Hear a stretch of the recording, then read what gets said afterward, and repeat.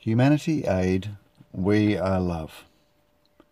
With what you are about to read, understand that I do not follow, support, or condone any religious organisations.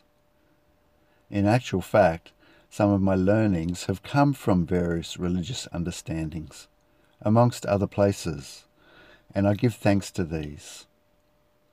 I would call myself a holy person, one who is in communion with the elements of God, Lord, universe, spirit, or whomever or whatever you would like to call. My words written are not too dissimilar to others, and may have some imperfections based upon interpretation and perception. Take from this what you can, for it is what you are able to in this moment. It is stated in the Gospels and through Christ that we are love, that we are the essence of a God. Through my study in life, I have grown to understand that we truly are a spirit that supports and guides us for us to learn and grow. That we are born into this earthly realm through a body which is a vessel for the earthly experience of our soul. Not too dissimilar an analogy to us as the human being stepping into the vehicle or car to drive between our locations for experience. We do this also with our bodies. We have stepped into this body to experience what earth has to offer us. On the premise of this belief that we are the spirit of a God, then ultimately we are holy and complete, the ever-loving and forgiving. So if we are love, then why do we suffer? We are born into a world of sin, a world full of distraction that supports more negative than does positive in order for us to learn and grow. To define sin is to go against your highest good and project that less goodness upon another living form without a thought or a feeling for the consequences of our actions.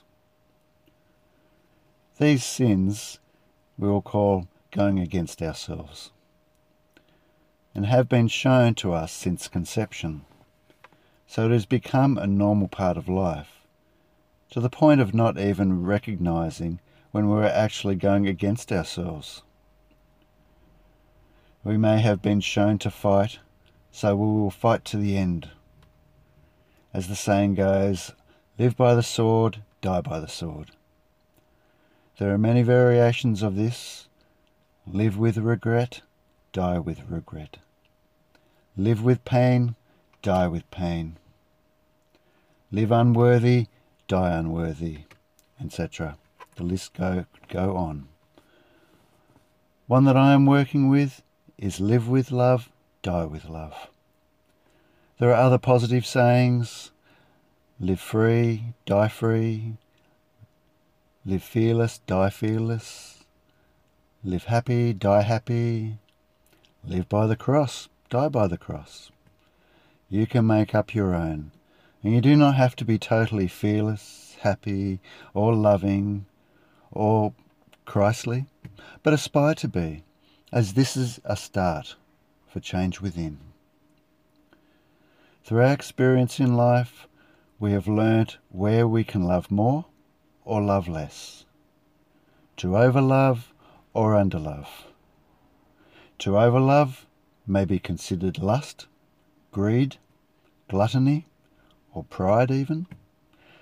To underlove may be wrath, sloth, envy. We have all learnt about thoughts, feelings and emotions, or at least experienced them, but have we utterly understood them?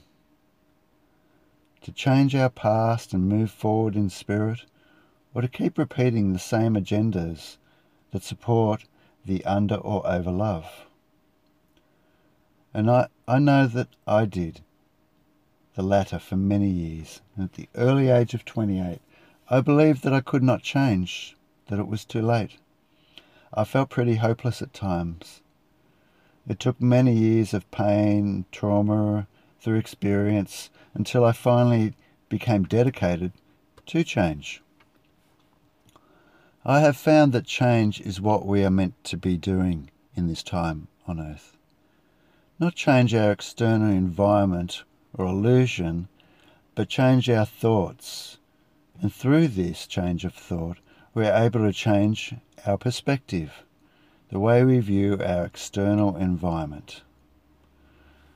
Although change is difficult initially, like anything new, it is deeply rewarding and satisfying more than any material possession could ever be.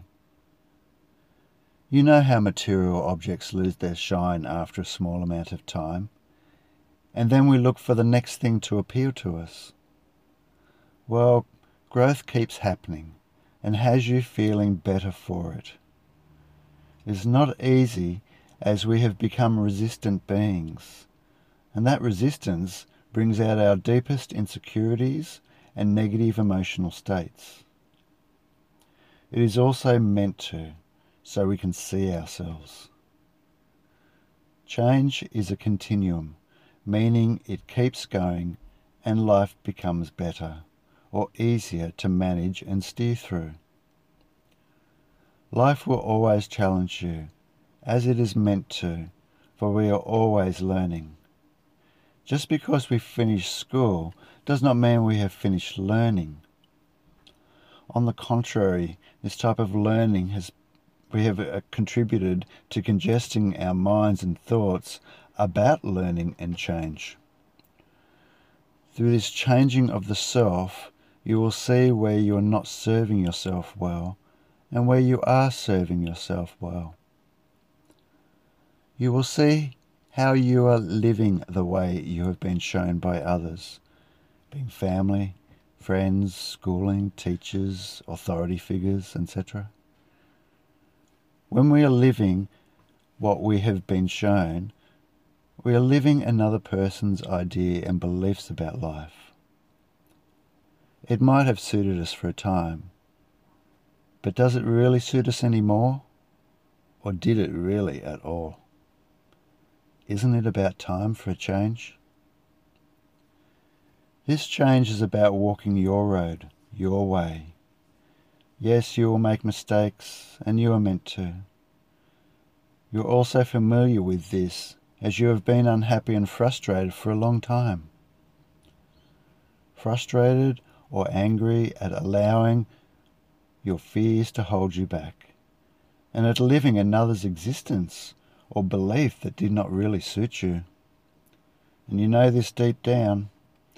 You also know what you would really like to be doing in life, but are afraid or use another reason for not doing this. Being or feeling safe, even in a negative way of life, can stop us from being able to move forward.